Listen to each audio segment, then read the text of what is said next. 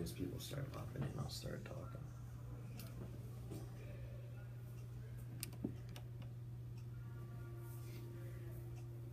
It's funny because I get to see like us just sitting here when it's recorded.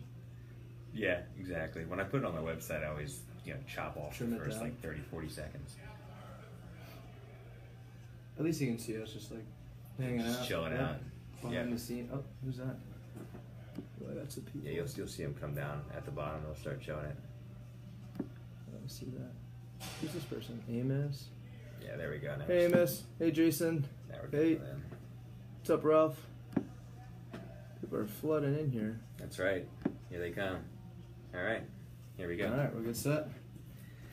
What is going on, everyone? My name is Michael Hartman. I'm the owner of Formal Fitness Training, and you are joining us for the third monthly series, A Coffee with a Trainer. Today I am joined with none other than the Italian stallion, Stefano Sarge. This guy and I go back about 2 years at this point. We attended the Tony Robbins conference together, saw Gary Vaynerchuk together. So he's all about the personal development and growing himself as a trainer, much like myself. Have a lot of respect for this guy, so I'm going to let him take it away. Tell them a little bit about yourself, Stefano. Hey guys, so for those of you that don't know me, I am Stefano Sarge. I've been personal training for a little bit over 2 years now. I work specifically at Wyomissing and Exeter Fitness and Training. Certification-wise, I have my Certified Exercise Physiologist through the American College of Sports Medicine, my CSCS through the National Strength and Conditioning Association. I really like to focus in on holistic, functional style training. Just anything I can do to help you live a better life in your everyday activities. Very cool. Very cool. So what this show is all about is you guys can type in your questions that you have at any point during the show, and we'll try and get to them. We have some preloaded questions here, which Stefano and myself will both take a stab at and try and help you guys improve your health, your fitness, and your lives in general. So first one we have here is, how often should I take a day off from lifting weights and working out? I'll let you go first on that. So my best answer I can give anyone, because everybody is different, always focus on what your body is telling you. So some people like to go 5 days a week, but you need to vary your programming. You're not going to be doing maximum like back squats 5 days a week. It's not good for your body. Your body's going to adapt or it's going to break down. Again, depends on how much time you have too. If you only have 3 days a week to work out, maybe every other day is your rest day. I like to consider too, like if your rest doesn't necessarily mean I can't work out at all. Maybe that rest day is you're going for a walk or you're going for a bike ride, or you're just hanging out with friends. You just go for a little hike. Yeah, that's true. I really think it does depend on the intensity of the working out and things like that. If you're somebody that's training 5-6 days a week really hard for 6-7 months, you might need to take a full week off just to let your body fully recover. If you have some minor injuries and things like that, you might need to take some additional time off for that too. But as Stefano said, there's going to be moments where it's appropriate to do additional foam rolling, additional stretching. Doesn't always have to be pounding the weights in the gym. Mm-hmm. Although it's a fun thing to do, but absolutely, always everything in moderation. Absolutely. That pretty much covers that one as far as I'm concerned. The second one kind of ties into that in a little bit, is how often should I train each body part? I think this really depends on the individual. Yeah. But let's say somebody trying to, build maximum amounts of muscle and hypertrophy. How often do you think they would want to train each muscle group? Good question. I would say too, again, like Mike just mentioned, it depends on your goal and what you're trying to do. So specifically, if you're trying to gain more muscle mass, more hypertrophy, even if you're going into strength, once a week can help you build and maintain. But if you can start hitting things 2 times a week, that'll help you maximize for strength and getting stronger. Again, it's all based on your body. If you can start with 1 time a week, get everything 1 time a week, get those days in. If you can start adding on 2 times a week, don't be afraid to start putting work together. Instead of maybe just doing a chest day, a back day, you want to get things in twice a week. Maybe do a push-pull day where you're working in supersets. You're doing maybe a bench press mixed in with a bent over row back to back. Yeah, and let's face it, it's one of those things where when you're looking at how often you're training, it's not going to matter if you're not properly fueling your workouts and properly recovering from your workouts. So make sure your nutrition is lined up with what you're trying to do with your workouts. And if that's something you're not too familiar with, one of us would be happy to sit down with you and help map out your nutrition for your workouts. Basically, at the end of the day, if you come to the gym and you don't have the appropriate amounts of carbohydrates, proteins, and fats in your system, your workout's going to suffer in one way or another. If it's not during the workout, it's going to be in the recovery. So if you find that you're sore for 3, 4, 5 days after a workout, there's probably something missing either in your recovery or from the nutrition side of things. 100%. So that covers how often you should train each week. So benefits of creatine monohydrate. I've been getting a lot of questions about that lately, and I'll give my interpretation first and foremost. Creatine, basically, especially when you're looking at an HCl, a hydrochloride creatine, where it's very micronized, very processed. It's one of those things where once it gets into your muscle tissues, your muscles are going to hold a little bit more water. And by your muscles holding a little bit more water, that's going to prevent injury in some capacity, which is a good thing. So you're going to get a little bit more of a hypertrophy response when you're working out. The secondary aspect of creatine HCl, which really helps you, is your endurance. So if you're finding that you're usually bench pressing 225 pounds for 5 reps maybe, if you have that creatine in your system at the right dosage for your own personal body, so if you're like a 140-pound woman, it might be around 5 grams per day is ideal for you. If you're Stefano and my size, you might be closer to 20 grams per day with our training capacity. But basically, what creatine will do is give you a little bit more water in the muscles and a little bit more endurance within your workout. So that 225 might go up 6 or 7 times with the help of creatine monohydrate. It's always good to combine that with a caffeine source. If you're not caffeine sensitive as well, that reduces your perceived exertion, so you're actually going to be able to work out a little bit harder, a little bit longer. And that's pretty much all I have to say about creatine. Creatine, one thing I agree with Mike, one thing I definitely want to touch on, and I heard this, and it makes 100% sense to me, as far as a lot of people think like, oh, I'm just going to take creatine, I'm going to get big, I'm going to get strong, like just from taking creatine. The creatine itself doesn't do that to you. It allows you to do more work so that your body can do that for you.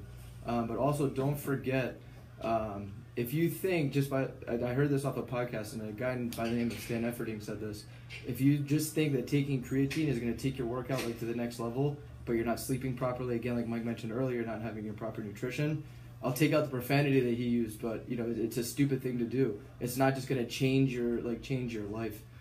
Make sure you're doing that as a supplement to all the other healthy aspects that you need to take care of as well. Yeah, and Jason Holbrook, I would say before and after. Mm-hmm. So if you're appropriate, if say you weigh 200 pounds, I don't know you, so I would say, if you weigh like 200 pounds, 10 grams of creatine per day would be ideal for you. So you would be looking at 5 grams with your pre-workout, and then 5 grams with your post-workout protein shake if you do that type of thing, or you can take it as a standalone supplement as well. Jill, I see your question there about branched chain amino acids. I think they do really have a play with muscle soreness overall, but the most important thing to look at is making sure you're getting about 1 gram of protein per ideal body weight per day.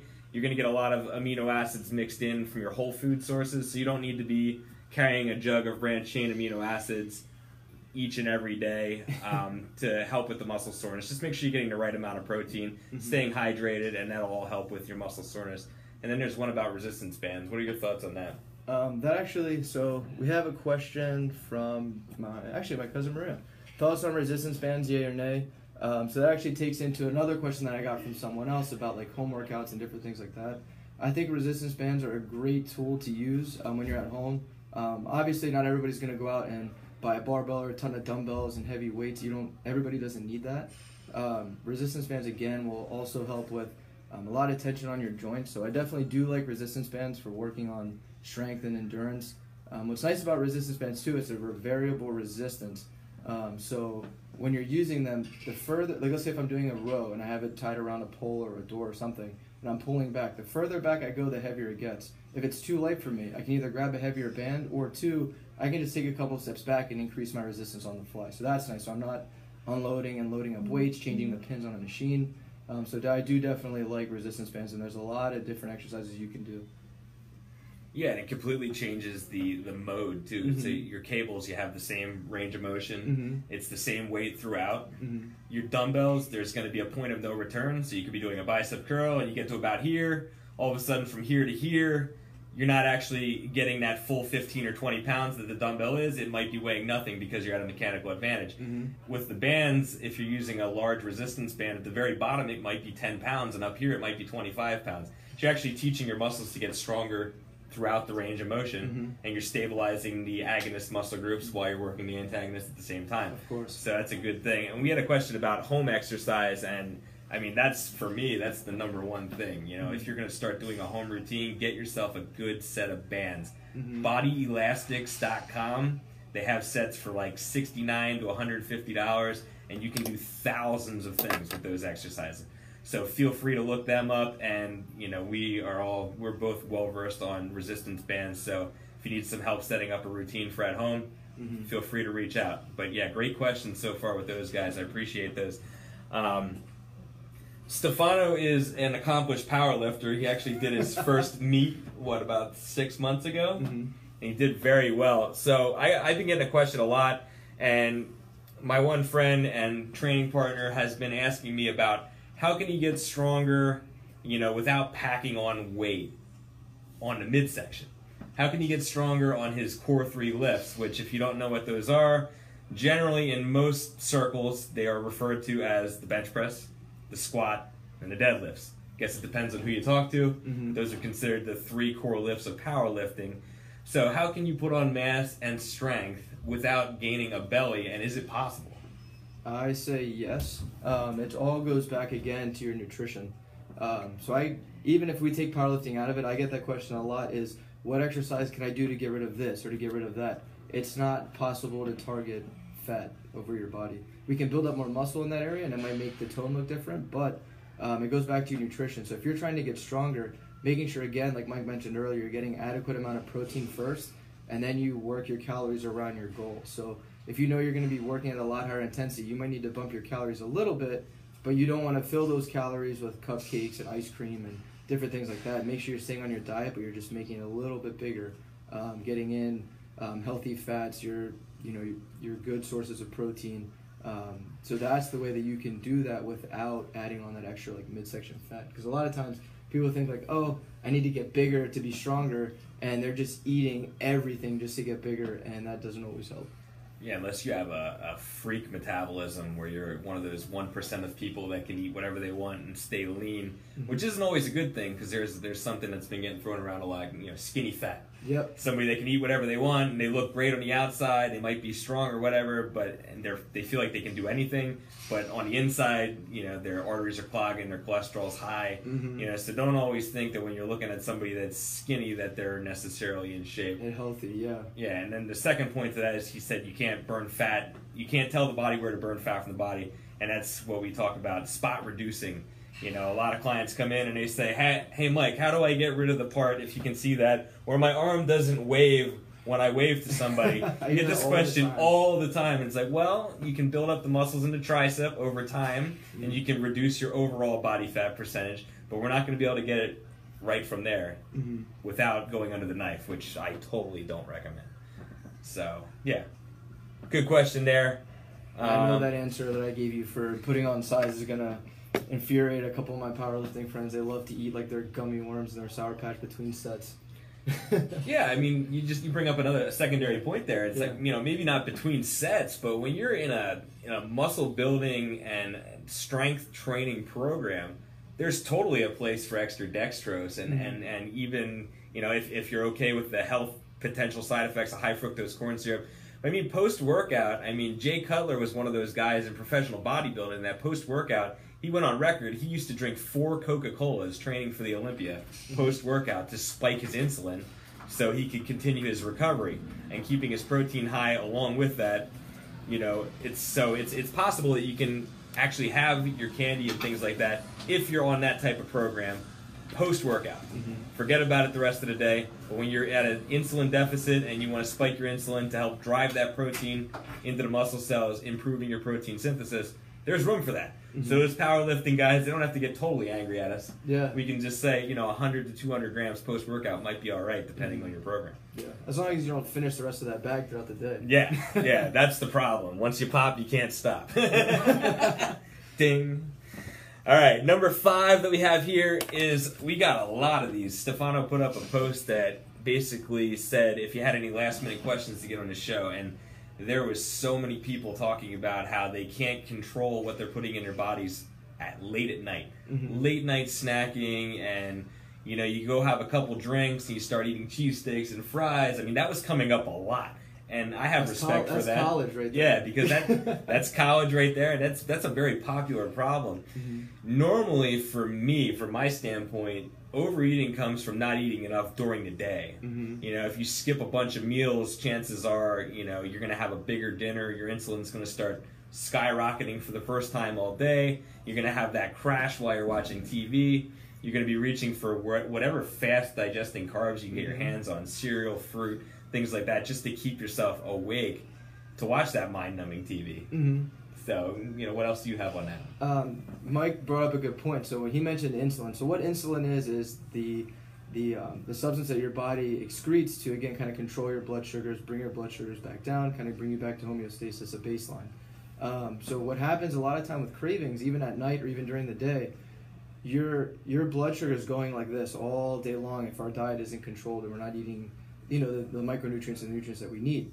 So if it's like this all day long, you're constantly trying to find food, and your body's telling you, hey, I need X, Y, and Z as far as micronutrients or vitamins and minerals, and in your head you think like, oh, I really want some chocolate. Maybe you need some magnesium. You're not deficient in chocolate. And shout out to Alyssa Lascala for that one, because that was a good line that I heard from her. But anywho, you're trying to keep yourself at a baseline. So working on your gut health, the things you're putting in your body, finding those good substitutions for yourself, so that when you get to nighttime or you get to the weekend, you're not overeating or overindulging to the max. Yeah, keep the stuff out of your house too. That's the biggest thing. We're two of the realest trainers you'll ever find. We struggle with the same things you guys do, and if it's in the house, guess what? You're gonna eat it, and that's gonna be a problem. So Christmas, Halloween, holidays, things like that, people give you gifts. That's great. Accept them graciously, but if they overwhelm you with sweets and cookies and cakes and things like that, get rid of them. After the holidays are over, just get rid of them. They're not helping anybody. And I know it's hard. I come from an Italian family, so when you go over to a house, you're like, hey, I can't eat that, or hey, why don't you take this home with you? And you say no, it's like the world's over and I'm the rudest person in the world. But sometimes you just have to stick to it, and then people will start to understand time after time. And it's not a rude thing to do. It's, hey, this doesn't fit my goals and what I want to do. And you always have to think, anytime you're doing something, how does it help you? How does it hurt you? What are the pros and cons? If my goal is, hey, I want to lose, even for a health reason, I need to lose 10 pounds in 3, 4, 5 weeks, and I'm going to go eat, a box of Oreos. Shout out to James Spees. How is that going to help me? How is it going to hurt me? Is that getting me towards my goal? Or is that taking me 3 steps back? And it's not a bad thing. If you do that, get back on your diet again. But, you have to recover from that, and it just slows you down. Freddie, do not bring them to us. So no, Freddie, if you bring them to us, we dispose of them yourself. That's right. So we have one more. We have another one on the screen here about what's the difference between adrenal fatigue or central nervous system fatigue and just being overly tired. This is something that you can touch on this one with supplemental wise. Yeah, I kind of brought this to the attention of a lot of the guys that work here, and a lot of them kind of followed my lead on this, and they've kind of straightened that out. Adrenal fatigue, the difference between that versus just being overly tired. Overly tired is when you're getting the right amount of sleep and you're still not functioning at the highest capacity. Where adrenal fatigue is where you wake up, you drink 2 cups of coffee, and the coffee does nothing for you. Mm-hmm. You don't wake up, you don't get any energy from the coffee, you're still just as drained as you were prior to taking the coffee. That generally means your cortisol levels are here and your adrenal function is here. So you literally have no adrenal function and your cortisol is sky high, which puts you in a fat building state. Mm-hmm. So you're going to store fat, and a muscle wasting state, which is catabolic, muscle catabolism. So basically, there's a product that I always recommend. It's called Adrenal Restore, and quite a few of the guys that are here have taken it, and they said that they noticed big differences. Basically, you go about 30 days without caffeine, and what this does is it helps take care of the headaches that you would get from not being on the caffeine, and it lowers the cortisol levels back to a baseline, gets your kidneys and your adrenal function back to normal, and then after the 30 days, that half a cup of coffee, which previously did nothing for you, will now do what it's supposed to, which is give you a little mental focus, give you a little bit of energy, and now your cortisol is at a baseline again, so you don't need as much caffeine, so now you can actually start losing weight again. A side effect to that supplement sometimes is weight loss, because your caffeine can actually prevent you from losing weight if you're one of those people that it spikes your cortisol. Mm-hmm. So that's just something to keep in mind there. And now we're getting a call from Domino's. So yeah, that pretty much should answer that for you, Jason. But yeah, if you wanted to look into that, it's firstform.com is a good place for that. Or you can send me an email and I can give you a link to get free shipping on that and things like that. I'm a brand rep for them. Full disclosure. Number 6, what is the ideal rep range that I should be training for optimal muscle development? It's a question that is thrown around all day, every day. I get it all the time. There's different charts out there that even will tell you scientifically, if you're looking for muscle development, you lift between this range. If you're looking for strength, you lift between this range. So specifically for muscle development, from me and my understanding, I always go through anywhere from like 8 to 12 repetitions if you're just working for hypertrophy. Even building up some strength, if you're going it lower than that, it will still help with muscle growth. But again, 8 to 12 repetitions in there, and then you want to work on volume. What would you say as far as sets would be optimal? Amount of sets per exercise or total? Total. So if you're doing 8 to 12 reps, how much do you want to do? So I think when you're starting out, when you're looking at small muscle groups, 7 to 9 sets per working muscle group for smaller muscle groups, biceps, triceps, shoulders, traps. And then when you're looking at chest, back, you're probably 12 to 15 sets. And when you're looking at legs, your overall volume is probably going to be 20 to 25 because you have to hit your quads, your glutes, your hamstrings, and your calves. Yes, the legs are a group that you must be training. Yes, build up your trunk or the tree falls down. Yep, so anybody watching that doesn't train the legs, that's a no-no. You have to train the legs, and not just the calves, just because they're the only thing showing under the shorts. So yeah, that's what I believe in, and and then you can build the volume from there. So if you're starting out at 7 sets for biceps and triceps, after you've been training for 3 or 4 months, you can bump that up to 9 or 10. But don't get to the point where you're in the gym for 2 hours. There is no need to be in the gym for more than an hour and 15 minutes if you're doing things the right way at the right pace. The exception being powerlifting. Powerlifting, you can spend 3 hours in the gym and be productive because you're taking longer set periods, longer rest periods between sets. So. And 2 points I just want to piggyback off that. You brought up a good one right at the end. And if any of you guys are confused, like when Mike says 7, 10, 15, 20 sets, that doesn't mean sit on a bench for 20 sets. What he means there is you're going to have various exercises, and maybe you split them up. You do 3 sets, on the bench press. You do 3 to 4 sets if you're doing, like an incline dumbbell press. It's not all 10, 15, 20 sets in one exercise. And the second one, like you mentioned, having that longer period of rest time, where that's relevant. So your rest, I know a lot of people, and I have like some clients too, like, when you just have to slow down a little bit. So if you're doing, I'm doing a set of 5 sets of 5, like of a heavy deadlift, I'm not going to sit there, I'm not going to do 5 sets, stand up, and go right back to the bar and do 5 sets. So I need to take an optimal rest, and that changes based on how heavy you're going, how many reps you're doing. If you're doing, like circuit training and you're doing 2 to 3 exercises in a set, let's say you're doing 10 to 12 reps, maybe you do your circuit, you maybe take a 10-second kind of to get to the next exercise, but you're going to take 30 to 45 seconds between. And if that's way too long of a break, maybe you're not using the right intensity there, and that's a whole nother story. But when you get into heavier lifts, like let's say you're doing your deadlift, I finished my set of 5, maybe I have to wait anywhere from 1.5 to 2 minutes. And then I get enough energy and my body replenishes itself and I can go back into that set again. Yeah, and there's also, same thing that you're saying. There's 2 other points that I could touch on here as well. Muscle stagnation, something that people don't really think about as well is, we're talking about the optimum rep ranges. Well, if you've been doing the same rep ranges for 6 months, 6 years, even 6 weeks, it's good to change the reps to build diversified muscle tissue. I said this, I believe, in the podcast, or whatever you want to call it, Facebook Live with Danielle. Muscle diversification is much like the stock market. So if you're going to do 2 sets of everything for a couple months, maybe you bump it up to 4 sets for a couple months. 2 to 3 reps if you want to build some explosive strength and power. 20 to 25 reps if you want to do something completely different. And there's even a thing out there called century sets where they do things for 100 reps.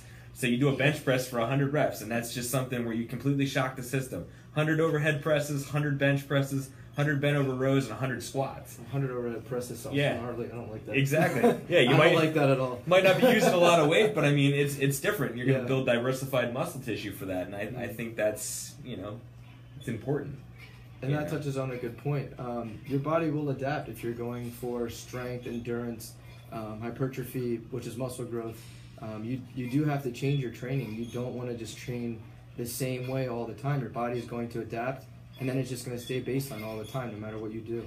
And shocking the system, like Mike mentioned, is I know a lot of people that will think like, oh, I'm just going to throw in like a drop set, or I'm going to go really heavy this day. Shocking your system is when you change up your program. When you change up your program from doing, let's say if I'm doing hypertrophy training, maybe I want to go into some strength training, or maybe for a couple weeks I'm going to work on joint stability, and that's just another way just to vary it up. Yeah, and joint stability, that's something John and I touched on as well.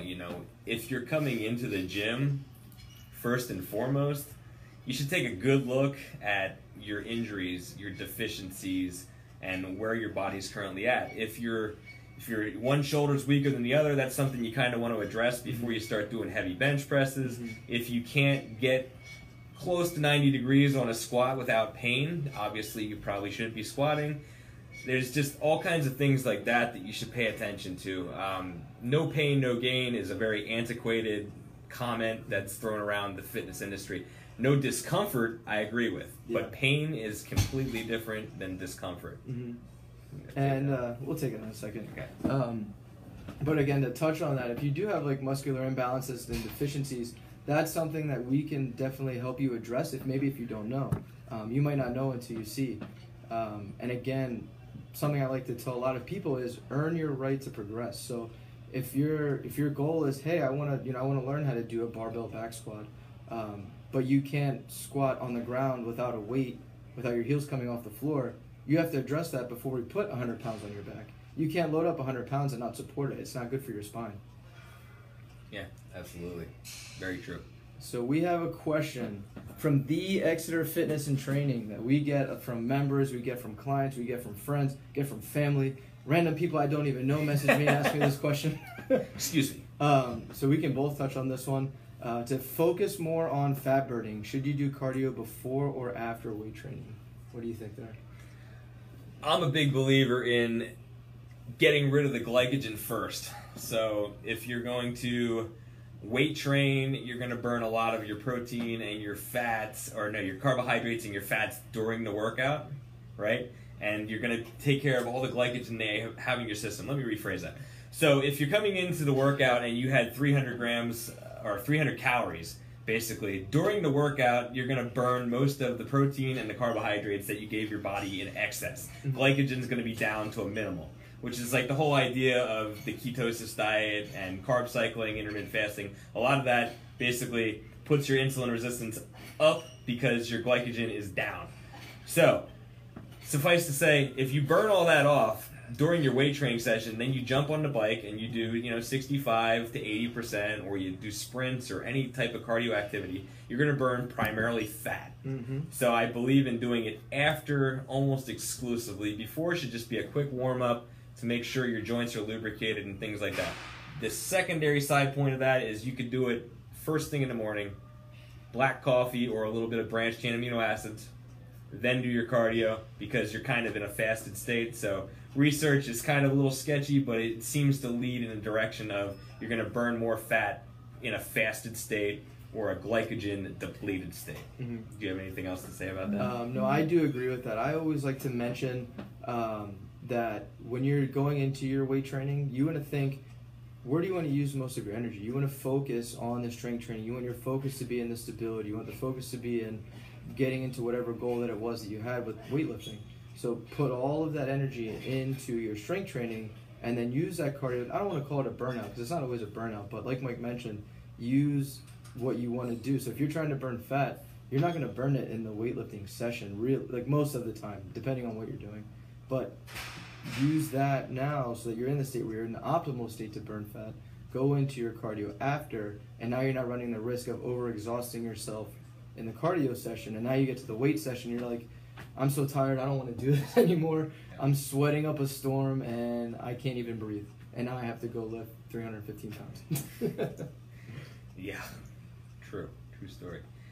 Yeah, we have a lot of great questions here, and we're just going to try and get on a few more here. We're not going to try and keep this extremely long or anything like that, but Stefano had one that was about healthy meal prep ideas.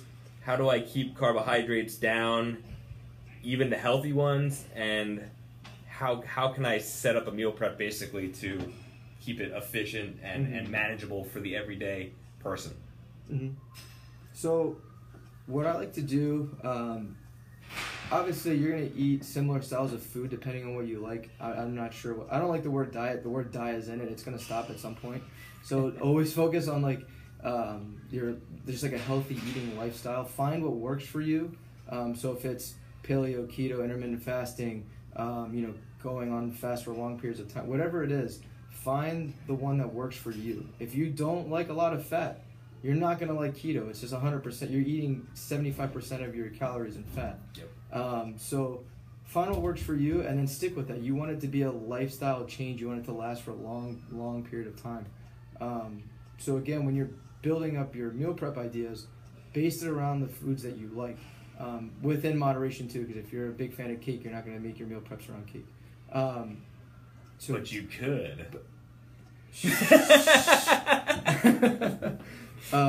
Anywho, getting into that, Sorry. so like, let's say if you eat a lot of chicken and you're eating chicken all the time, one, you can swap that out for another healthy meat source, or what I like to do too is just really dive into spices.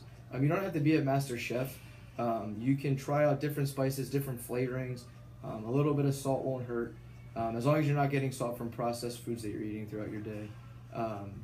Definitely focus on the spices. They have some pre-made blends that you can try. Definitely switch that up. Vegetables, I know some people get bored of like the same, like, I eat broccoli every day. Switch it up. Broccoli it actually isn't even like the best vegetable for you to eat, like micronutrient wise. They're usually the darker the green the better, so focus on your spinach, your kale, I think arugula. If you're going for lettuce, focus more on like romaine and different things like that versus your iceberg, which is primarily just like putting green water in your mouth. But yeah. Yeah, shout out to Texas Pete, Rocky's Hot Sauce.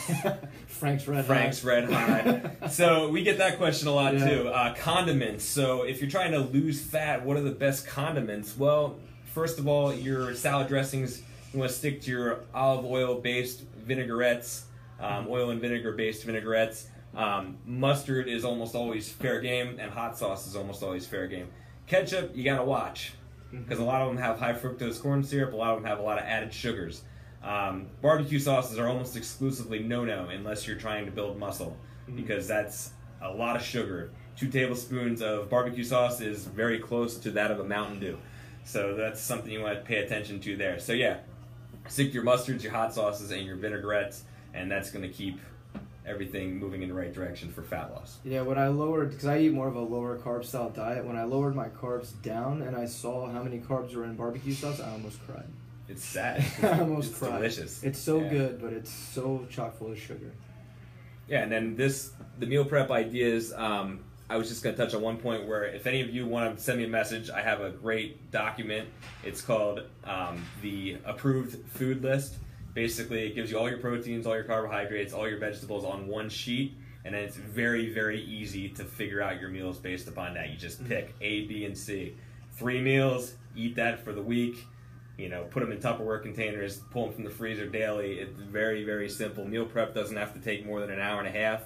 And if you don't have an hour and a half, you got to start looking at your time management more than likely. Yeah.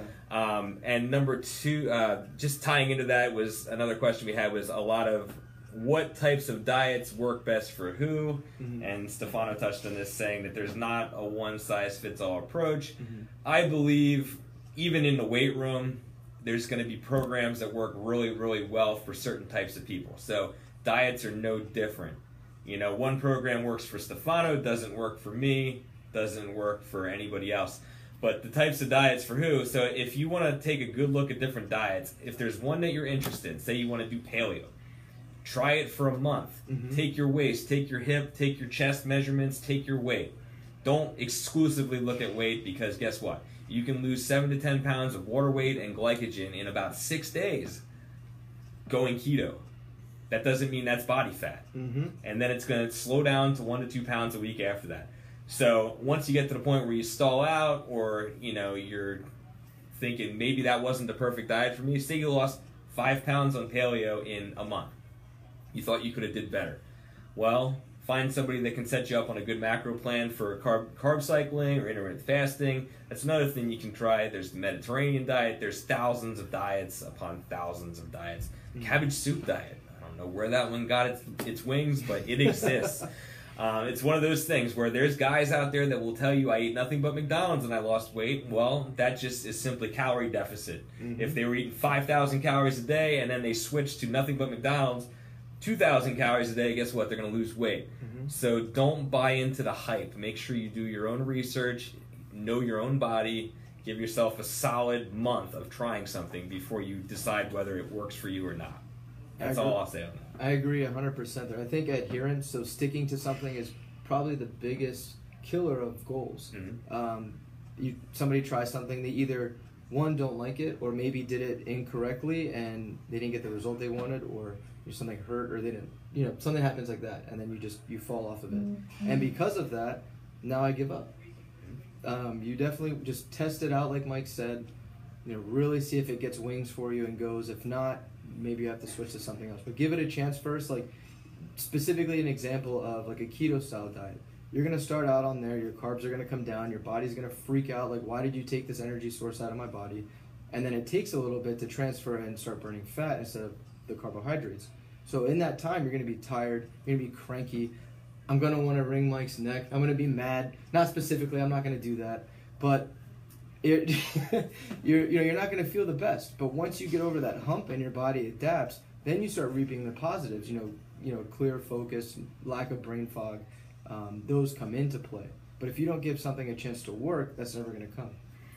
Hey Stefano, I found this fat burner online that says I can burn between 20 and 30 pounds of fat in the next 6 weeks. What would you tell me to do? Turn around. So those things I don't believe in those claims. They definitely work, but the way that they made those claims is whoever took that fat burning pill, they probably put into a calorie deficit, like Mike mentioned earlier.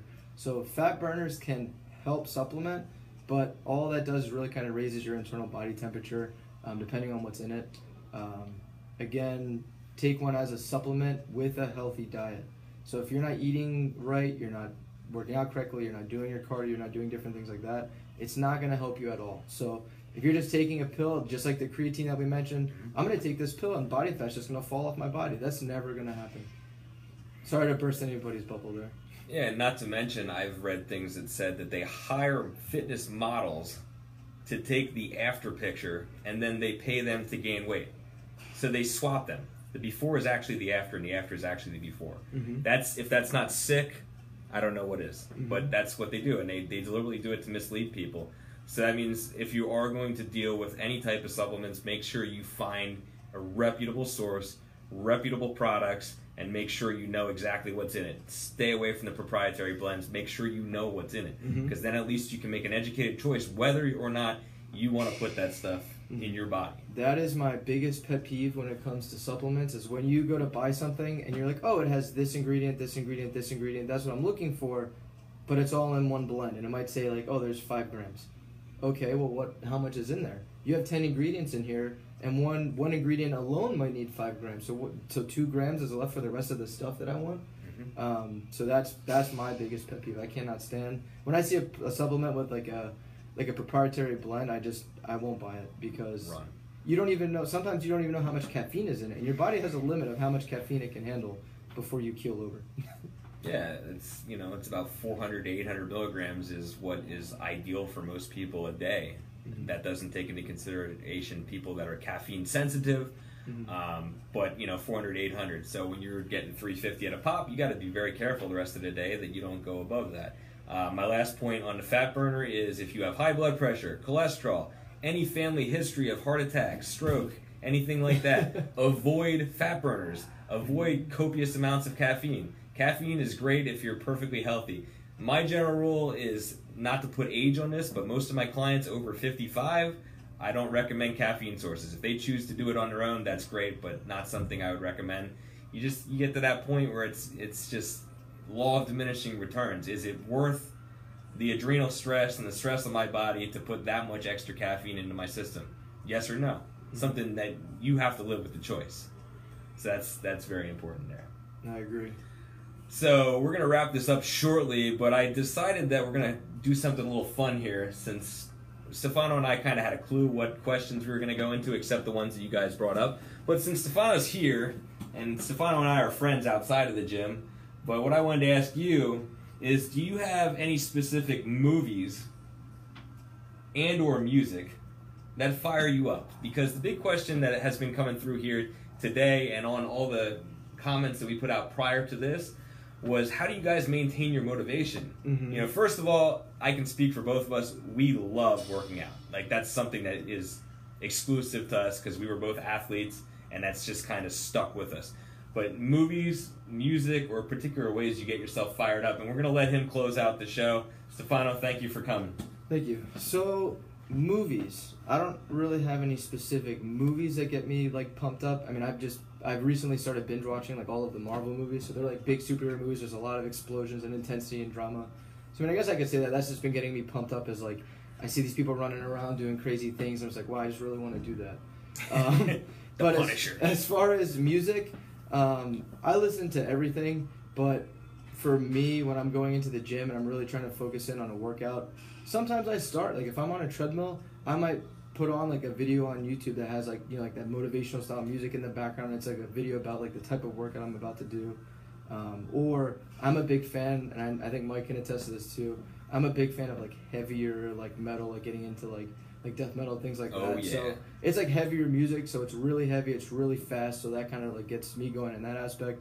But I also have the other end of the spectrum. I do enjoy like things like like rap and like different things like that. So it all depends on the mood I'm in, but you have to find what gets you going. So I mean, if I sit here, some people like classical music. Sometimes I can't really kind of sit down and get ready for a workout with that. Maybe to get me focused, but as far as motivation goes, that doesn't really help me out. Yeah. Well, thanks for tuning in, guys. Check back next month where we're going to have Trainer James on here. I think it's October 19th. So look for the links for those and get your comments in. And thank you for all the support. We love you guys. Thank you guys so much. Peace.